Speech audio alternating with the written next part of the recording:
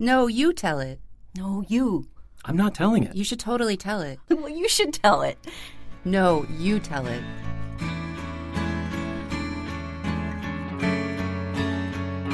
No, You Tell It is a series that switches up the storytelling. So each performer writes a true life tale and then, switching with a partner, performs the other person's story, giving everyone involved the chance to share their own stories and experience someone else's. The first story in our second coming and going swap places us in a New England suburb during the COVID-19 pandemic. A woman leaves her city life and is thrusted into the role of caretaker for her elderly parents where, much like the pandemic, there is no end in sight. Experiencing a role reversal with her stubborn father and carefree mother, our narrator comes face to face with her own fears, testing her faith and patience as she struggles to keep her loved ones safe. The Faith of Candy was written by Nancy Agabian and is read for us here by Charlotte Marchand. For this, our first virtual show, we also asked each storyteller that if we, the listeners, wished to summon them directly to our room, what 3 items might we place in a magic circle to do so? As you will hear, a wide variety of ingredients are needed to complete the spell. The first story of our second half of Coming and Going was written by Nancy Agabian.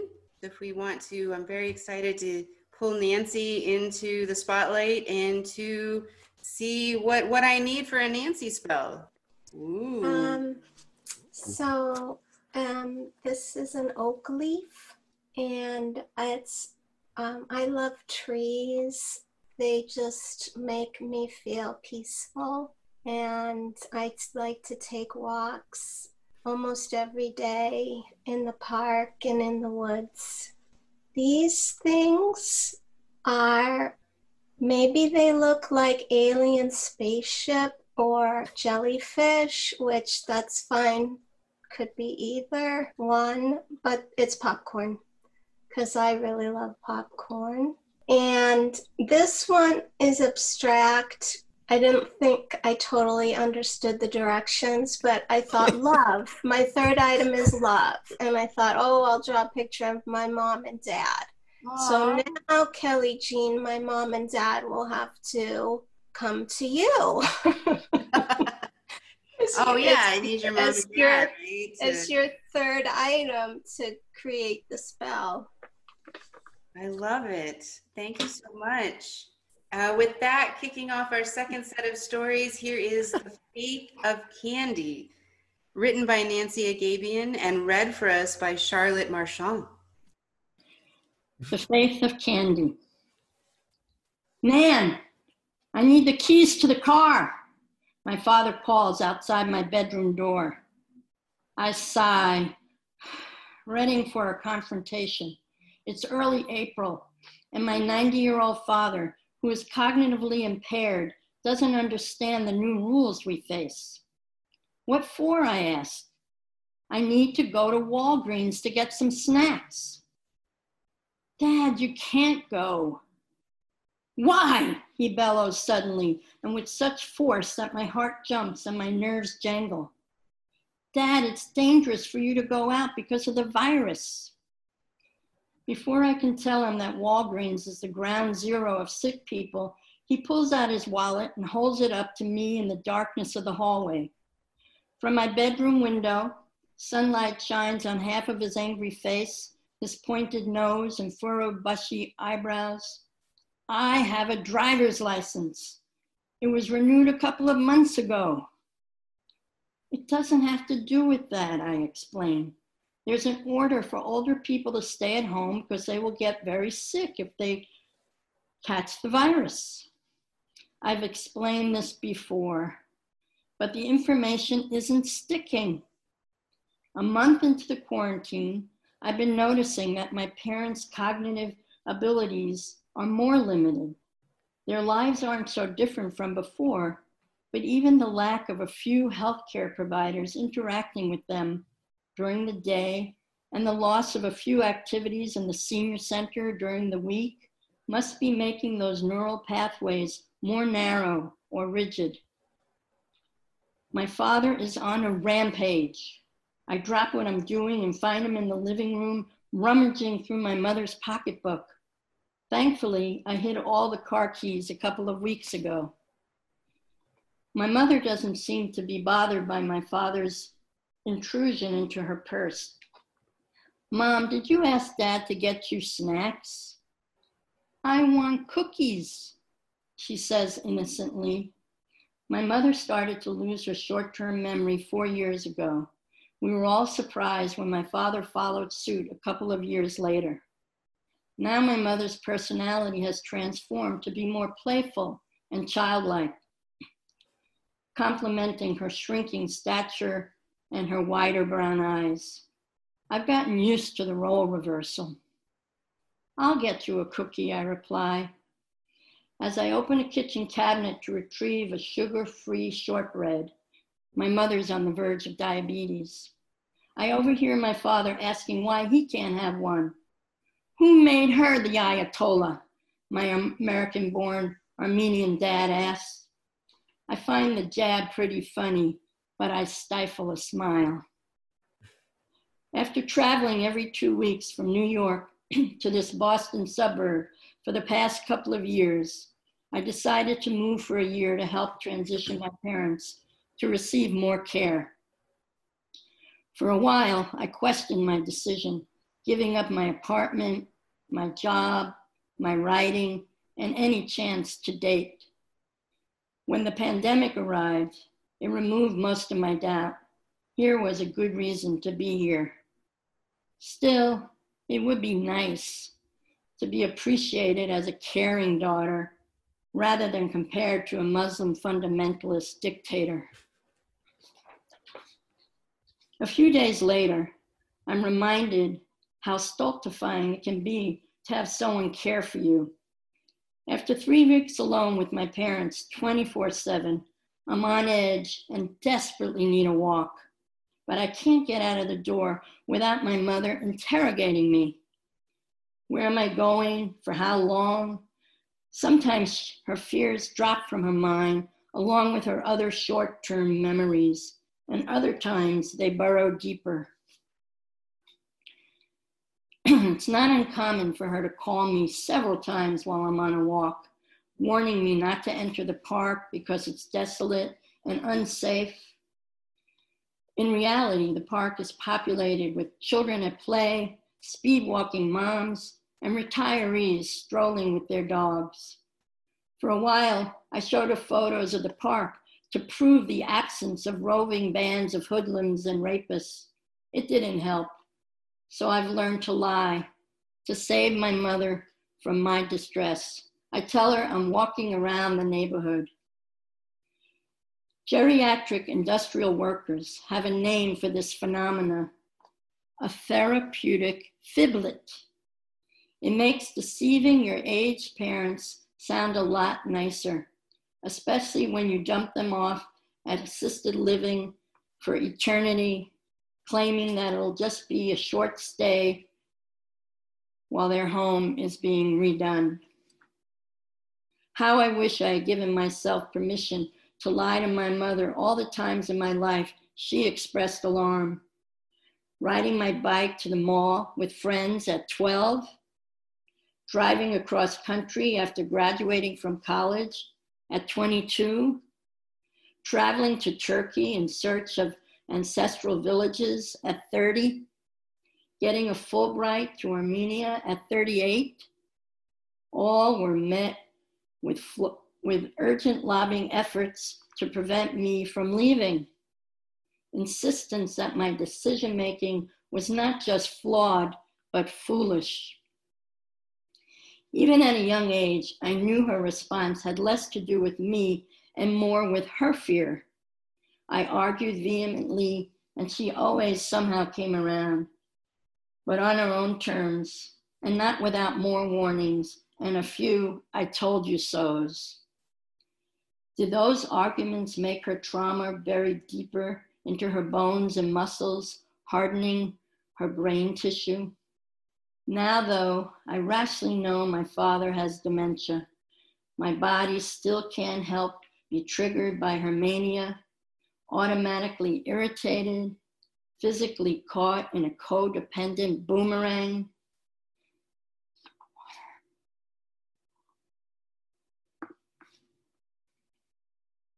When I arrive at the park, I disregard a new sign posted that it's closed due to COVID. For the past 3 weeks, it's been packed with millennials who have nowhere else to go outside their homes. Today, I have the empty park all to myself and breathe in the oasis, filled with trees, light, and chirping birds. On the way back home, however, my mother's looping fears rise in me when I see a lone man with a dog. He's tall, and I get a funny feeling that I shouldn't walk through the wooded part of the park. Lately, I've been noticing that I assume the worst about people who live here, that they're too stupid to follow safety precautions, that they will walk too close to me or cough in my direction. I remind myself that there are bad people everywhere. I often encountered them in New York City, where I lived for 20 years before I moved here. The fact that there are good people everywhere too comes to me at a delay as I head up our street. Has the stress of COVID and the threat that it will take my parents away from me turned me into my fearful mother? I'm about 5 houses from my parents' house when I notice a car around the turn. It's a deep purple, almost black. Maybe it's the light, but it appears to be my father's car, his Scion. Before the numerals on the license plate can register, I see my father behind the wheel in his khaki jacket and baseball cap. In an instant, he's past me. I turn around and wave both arms like a deranged flight controller on the tarmac. He doesn't stop. God damn it, my father has escaped the quarantine. The rest of the walk home is a blur. I try my best not to panic. Where's Dad? I ask my mother, sitting in her living room chair. I think he went to the candy store on Route 1 that sells ice cream. But only essential services are open, so Patwell's must be closed. I'm not sure where my father could possibly go to retrieve whatever it is that she requested. Maybe to Big Y, our corner grocery store, or Walmart just across from it on Route 1. It will be a disaster if he goes to either big box store crowded with throngs of germy people desperate for toilet paper. Rage overcomes me, heart racing, shallow breaths, tense spine. I've given up my life by moving here to this house to help you, and you keep fucking everything up with your constant requests for food. My mother doesn't yell back. Something sinks in, perhaps the F word. I don't feel good about this outburst, but it seems significant, like tearing open a life-changing letter. I've admitted that I've moved here, which I had been eliding mostly to protect myself from possible criticism, but also to shield my mother from possible shame for needing help. Months later, it will be clear the significance is only mine. My mother's brain won't retain that I've moved. Every day she will experience me as visiting from New York City. I drive up to the Big Y, and the eggplant Scion is not in the parking lot. On the way to Walmart, I drive past home in case my father has returned. Lo and behold, he's in the driveway, getting out of the car. When I pull up, he looks my way, sees me behind the wheel, and gives me a shit-eking smirk. We managed to reach the front door at the same time. Where the fuck have you been? I asked, wielding the F word again, as if it will help. My father answers, to Patwell's to get sugar-free dark chocolate for your mother. I'm astonished Patwell's is open. How is candy essential? In a few moments, I call them up, explain what has happened, and ask if they maintain distancing with my father. I get into an argument with the owner over their decision to not wear masks. It's a question whether we should wear them, newly revealed that asymptomatic people can spread the disease. She said the public health department said masks were unnecessary for their own protection. I tell her that my father is 90 years old and has dementia and congestive heart failure. This is who they need to protect. At dinner, I am despondent. I've tried so hard to protect my parents, but I have failed. My body feels slammed, deflated, every fiber defeated. Later that evening, my father apologizes, and I do too. The reason I get upset about you going out is that if you were exposed to the virus, you will die, I tell my parents. My mother's eyes widen. No, we won't. Shaking her head, she's unaware of the crisis. In her pink bathrobe with her fluffy white hair, she looks like an Easter peep. Yes, Nancy's right, my father informs her soberly. You don't have to worry about me. Here's the car key. I'm relieved, but the next day, I overhear my father on the phone telling my sister that I was upset when he went to Patwell's because I don't think he should drive. He has forgotten the virus again. The moment with his wallet and the driver's license comes back to me. Driving has long been part of his identity. Before we had GPS, he was a human one, discovering and retaining innumerable routes and shortcuts on back streets, figuring out where landscapes lined up. A few days later, we ordered Chinese food for pickup. I let my father drive, figuring it will be good for his self-worth after staying home for a few weeks. The trip to the Chinese restaurant is a regular route, but he forgets where to turn a couple of times, and I have to prompt him. Perhaps my father conflated the virus with driving because he is actually scared that he shouldn't drive anymore. Am I losing the ability to intuit these kinds of connections? During this life in quarantine, have my senses dulled too? A couple of weeks after my father's escape to the candy store, I bring out an old boombox and play CDs.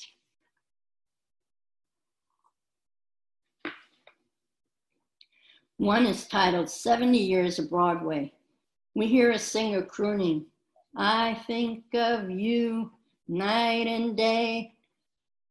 Do you know who wrote this song, my mother asks. No, but I can look it up. I assume she's asking to help her remember. Cole Porter, she says, her eyes dark and knowing. For a minute, my mother is back, the cultured, intelligent woman, the former teacher and cultural coordinator, not a little old white-haired urchin subject to her most base desires for sweets. And my father also has some part of himself intact, his sense of duty as a provider, which compelled him to secure sugar-free chocolate for his pre-diabetic partner. Though the virus is locking us down and upending our lives, it is also exposing our truths. I'm not sure if Patwell's ever shut down, but we have since been there a few times for ice cream this summer. It's really cute, family-run candy store that's been around forever. Walking inside is like opening a portal to happiness with truffles in glass cases and bonbons displayed on red gingham tablecloths. Everything is made on the premises. There's even a glass booth where you can watch workers in aprons dip candy. It's one of my favorite places to visit around here, actually. The staff are always kind and patient with my parents, too. If they hadn't been open, my father may have gone to Walmart or Big Y or even Walgreens, where he would have faced a much higher risk of exposure. As hard as I try to protect my parents, there's only so much I can control. Where I can't reach, faith will have to cover. Perhaps we're all dealing with some level of dementia as we don our masks and go about our day, plunging into the unknown, dealing with unknowns, toggling fear, anger, and faith in various doses. I imagine how it must have felt for my mother when she parented me confronted by faith on the flip side of her fear, flat and heavy like the dark, smooth belly of a ballooning cumulus cloud, like night and day, day and night.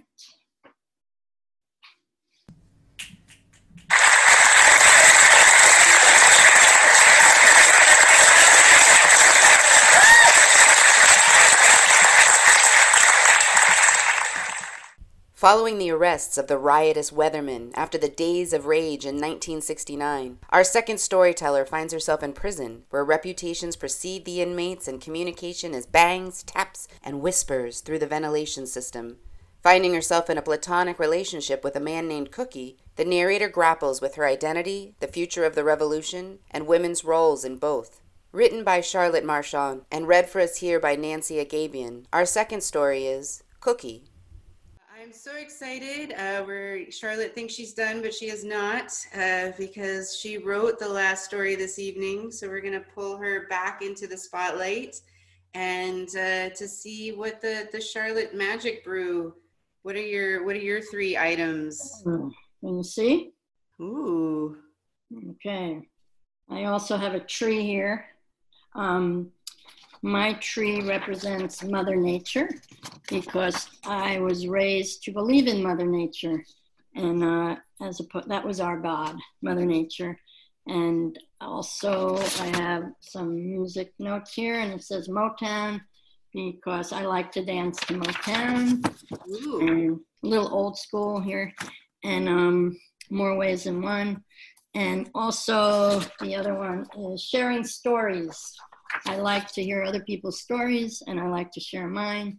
I'm famous for asking people what high school they went to and what their parents did for a living. But anyway. Nice. I'll have to remember that. Can you put the whole thing just into the screen for one final moment? We've heard everything. Oh, lovely. Thank you so much, Charlotte. You're welcome. And with that, our final story this evening is Cookie, written by Charlotte Marchand and read by Nancy Agabian. Cookie. My anger at America's involvement in the Vietnam War, along with my own need to belong to a community of kindred spirits, led to my joining the Radical Weatherman organization and their Chicago Days of Rage demonstrations in October 1969. I was 20 years old, running frantically from cops on horseback as I threw rocks at the plate glass windows of corporate America, which just bounced right back at me. It was the men in Weathermen who went right up to those windows and swung heavy metal chains that brought the glass crashing and showering down onto the sidewalk. I was in Weatherman, an organization whose name didn't even include me. My awareness of the feminist movement simmered on the back burner, not quite ready to come to a boil. When the cops first grabbed me, I felt terrified, along with some relief. It was over. I had been caught and arrested for rioting along with others in Weatherman. I could stop running and at last get some rest. Being a revolutionary was exhausting. Standing tall before the judge, stretching to be all 5'1" of myself, I said what I had memorized earlier with as strong a voice as I could summon. Your Honor, I'm not guilty. The United States government is guilty of killing innocent Vietnamese people and using poor and third world Americans as cannon fodder. He decided otherwise, pronounced me guilty, and sentenced me to 30 days in Chicago's Cook County Jail. Arriving at the jail, I heard the echoes of jail life. I heard male inmates shouting messages from one cell to another. Hey, Carlos, man, your boy Tito was brought in last night. They gave him 60 days for possession, man. He's strung out real bad, hanging over the fucking toilet, throwing up all night. Got the shakes today. He's real fucked up. At the women's section on the jail's top floor, I was handed a scratchy gray blanket, a tin plate, a spoon, and a stiff yellow faded dress uniform. The guard then took me to my 7 by 8 foot cell containing a metal bed, sink, and toilet. I sat on my bed, trying to take in what would be my new reality for 30 days. I was thankful my time had an end date, aware that wasn't the same for others. Any fear I had about being in jail slowly left when I entered the day room, where we were cheered by the women inmates gathered there. They had been watching the demonstrations on the news and were very curious to learn more about the crazy white people rioting in the streets. It was in the day room shared by the women inmates that I first heard the knocks on the sheet metal walls. Boom, slap, boom, from the male inmates on the floors below. It was a form of inter-jail communication the inmates had created to maintain some sense of control over their lives. Sometimes the knock was made with force, using the side of a fist, boom, or with an open hand, slap, or with knuckles making a tap. Like playing a conga drum, different beats were created, tap, slap, tap, boom, in different rhythmic patterns. Boom, tap, slap, tap, and then assigned as a phone number and memorized. If the woman who was being called wasn't around, the other woman shouted through the cell block to let her know her man was on the phone. She returned her knock pattern and went to the cells to answer the call. Everyone knew each other's phone numbers. When a woman was called, she went to the prearranged cell that was above the one her male caller was in, 1 to 3 floors below. Laying down some blankets on the hard, cold concrete floor, she got comfortable and spoke into the sides of the vents where the sheet metal walls met at an angle and there was just enough space to feel a small draft. These phone calls sometimes went on for hours. Some callers were just friends. Others became lovers. Many of the women had more than one lover and used aliases with different personalities depending on who was calling. They put one guy on hold and ran to another cell to talk to someone else. One night, Rita, an inmate whose thick brown arms were scarred from years of drug use, had arranged with a sympathetic guard to be locked in a cell with the clearest sounding vents. It was going to be a big night for Rita and her lover, Raymond. She had gotten a glimpse of his fine and muscular body through the day room window when she saw him below emptying trash in the yard. Boom, boom, slap, she called him for their date. My cell was directly across from the one Rita had chosen for the night. After the guard made her evening rounds, Rita carefully set up her blanket and pillow on the cold floor. Soundproofing being what it was, we all heard everything without even trying. Rita stretched out on the blanket and put her ear to the cold metal. Soon Raymond's voice traveled up the 3 floors and her body was warm again. Rita told him how much she loved him and began to describe the pleasures she would give him if only she could. She placed her hand between her legs and did for herself what we could all only imagine Raymond said he would have done. Her passionate moaning filled the jail cells. Rita was making love for all of us. I lay on my bed under the scratchy gray blanket, watching through the bars as snow flurries fell. I listened to Rita and only imagined what Raymond was saying and doing. During the ritual, I was like an eavesdropper, invading her privacy, and eventually I felt turned on. Rita had several different phone callers. Some were friends and others became lovers. Her friend Cookie, who she used to run numbers with in Chicago, told her he wanted to meet one of the women in Weatherman.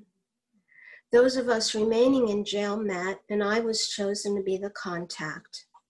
I was a little nervous the night of our first call, since it seemed that most of the relationships over the vents were sexual. I was afraid of Cookie's expectations of me. My growing awareness of my own sexuality had just started emerging that year. I still felt shy enough about the sounds, smells, and tastes of it all in private to even imagine having a public showing like Rita's of the night before. My sexual interest and experience with women was just getting started. The sexual freedom encouraged in the Weatherman collectives allowed me to explore my bisexuality. It was a year later that I cut my long dark hair short, declaring myself a lesbian. In the midst of all these sexual awakenings, I planned to keep my relationship with Cookie on a purely cerebral level. Our knock was tap, tap, boom, tap.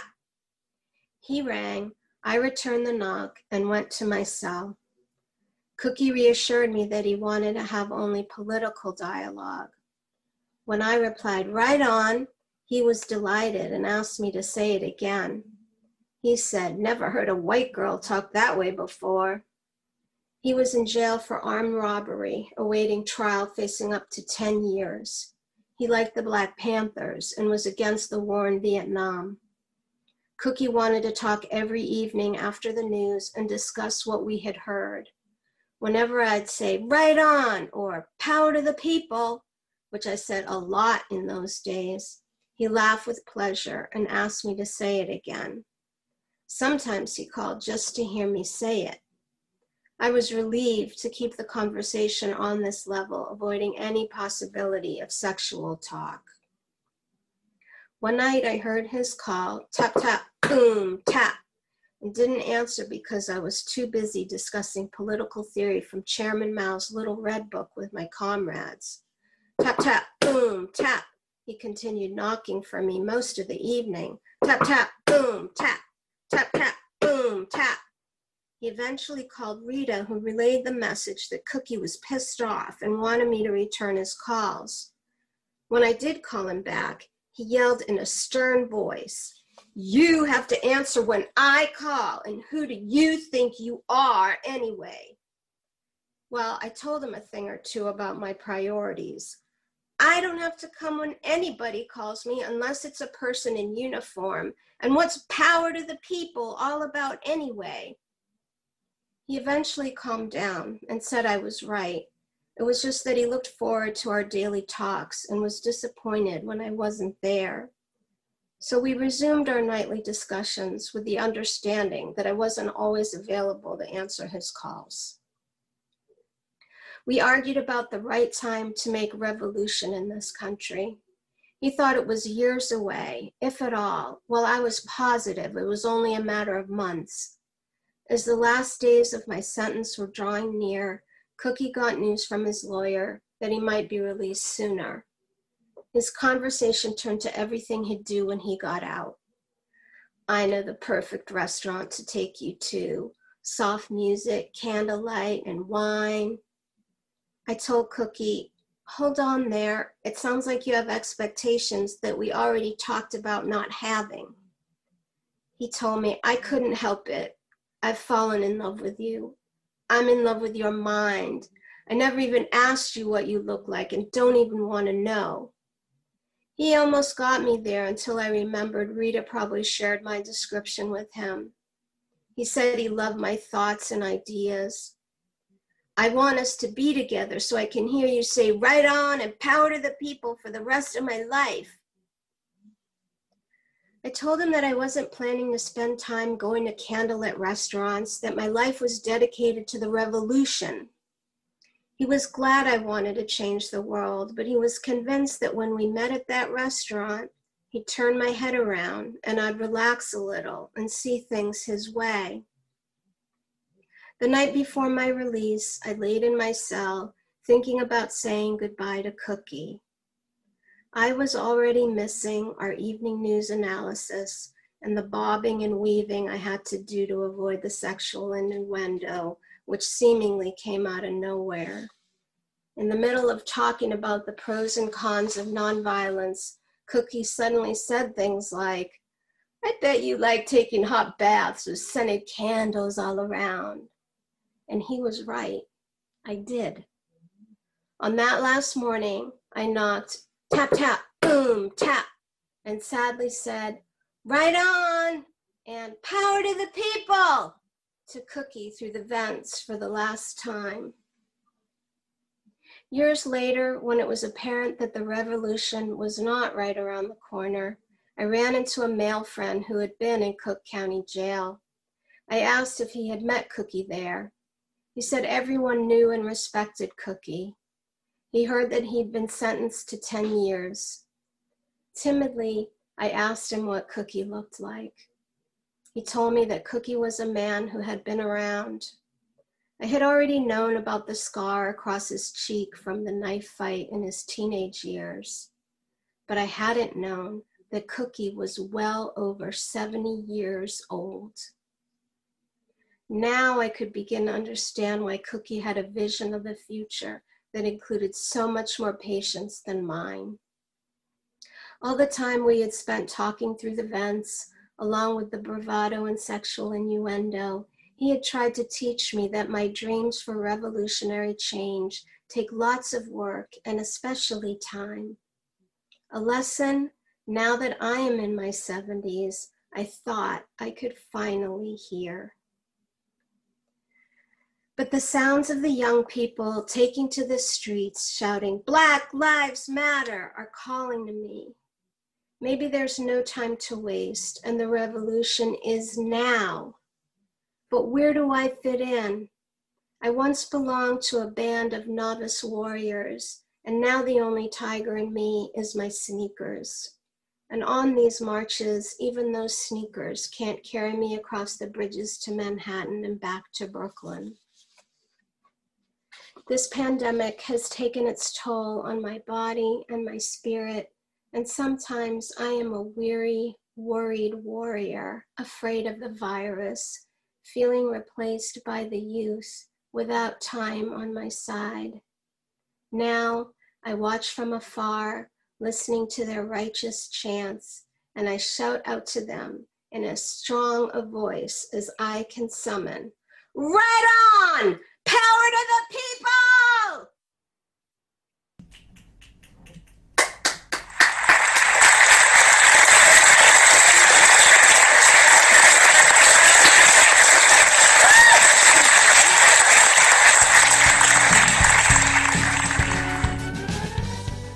That's it. Thanks for joining us for this installment of No, You Tell It. Visit us on the web at knowyoutellit.com.